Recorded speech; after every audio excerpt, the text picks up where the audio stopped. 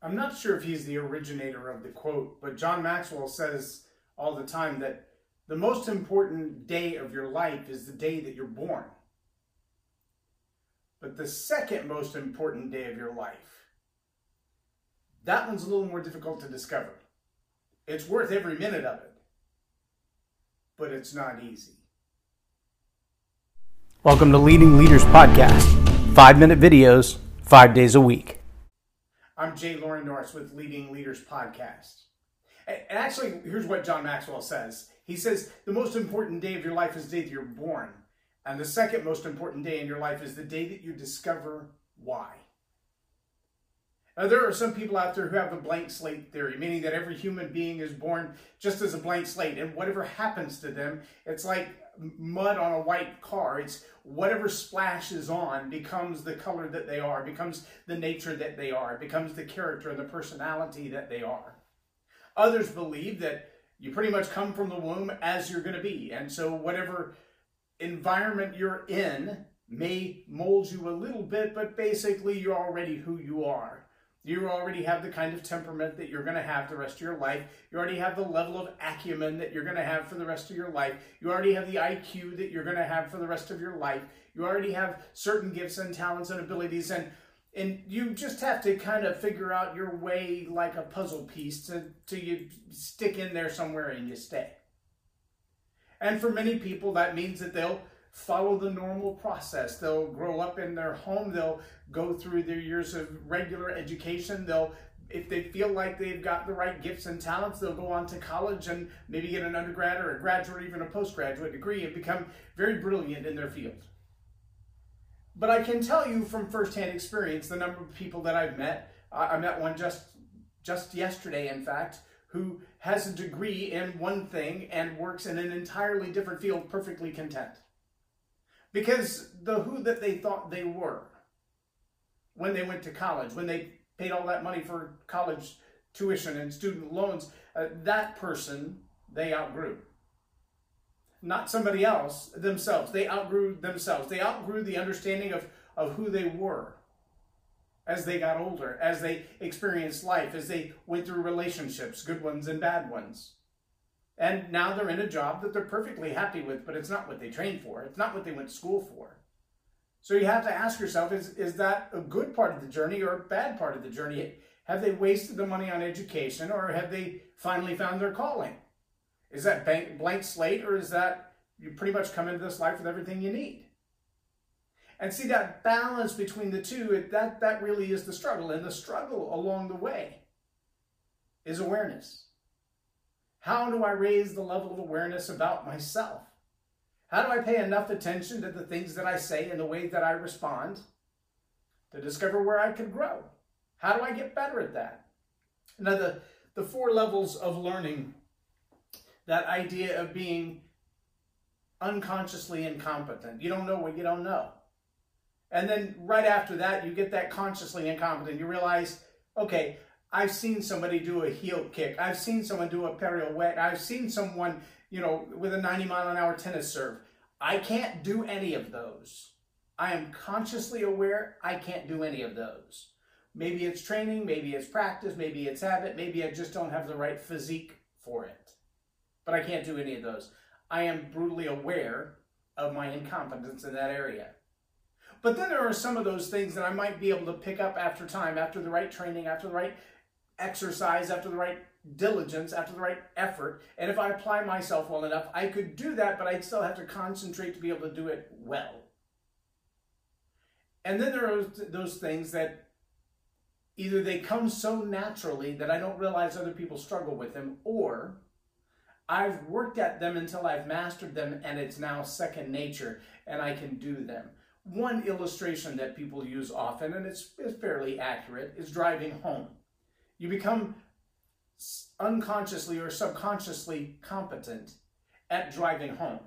If somebody were to ask you, how do you get to your house, you would probably skip 2 or 3 turns somewhere in the directions you're giving them because you do them almost automatically. You don't even think about them. And to the degree that you've probably never pulled up in front of somebody else's house and went, wow, I'm at the wrong house. But you probably have pulled up in front of your own house and went, wow, I'm home already. because your mind can be distracted and you'll still get there. See, the reality of our own internal relationship, and by internal relationship, I mean how we deal with ourselves, is that we often get so distracted by what's going on in life that we're not even paying any attention to who that we really are. The challenges that we face internally, the baggage, the mud that's been slung at us through the course of our life. And so we don't deal with it. We just leave it on there and we assume that's part of our life. Well, if that was the case, everybody's cars would pretty much look the same. Everybody's life would pretty much look the same. All the pain and all the baggage and all the horrible things going on in our life would weigh us all down until we can't move. But it's also obvious that some people have moved past those things, past the things that have happened to them, past the traumas in their life, past the bad mistakes they made on their own, past their limited awareness. And they've become aware that I have a chance to grow.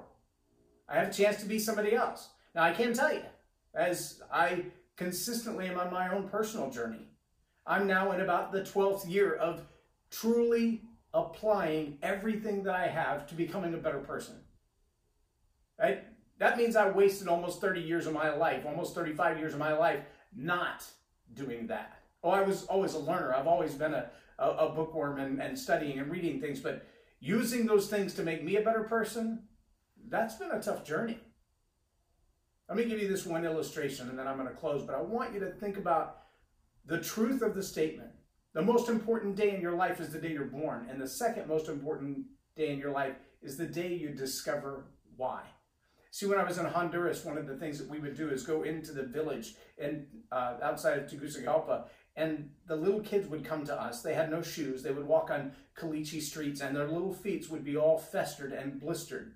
They would have cracks in their skin where the dirt had gotten inside, and they would be infected with pus and raw, sore feet. And we would, as people from the Air Force and Army base, we would go down to them with these little sponge scrub brushes that had soap and disinfectant inside them. And we would have to put their little foot in a headlock and scrub for all that they could tolerate to get all of the dirt and all of the dead skin and all of the infection off of the surface so that their foot could begin to heal. And we would scrub it and they would scream and we would try to soothe them the best we could. But what we knew is if we didn't get that infection out, if we didn't deal with the bad things going on in their world right now, the infection would set in and they would lose their foot, maybe even their leg, maybe even their life.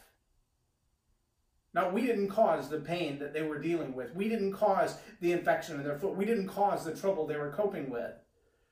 But we were working to help them clear it, to clean it, to heal it. And as we held their little feet and they would cry and someone would hold their hands and someone would hug them, it was everything we could in ourselves to cope with the pain we were inflicting on them. But sometimes that's what love does. If you're in that journey and you're trying to discover, why am I here? What is my purpose? What am I on this earth for? I'm going to challenge you to find a coach, to find a mentor, to find someone in your life who can walk along that side journey with you and watch you as you go through the pain and offer you a hand to get back up again, because there are going to be days that simply knock you off your feet. But in this journey, you're going to discover a much different you than you ever knew existed. A much more powerful you than you ever knew existed. You're going to discover the places where what you always thought was just your personality is really just mud someone slung at you long ago.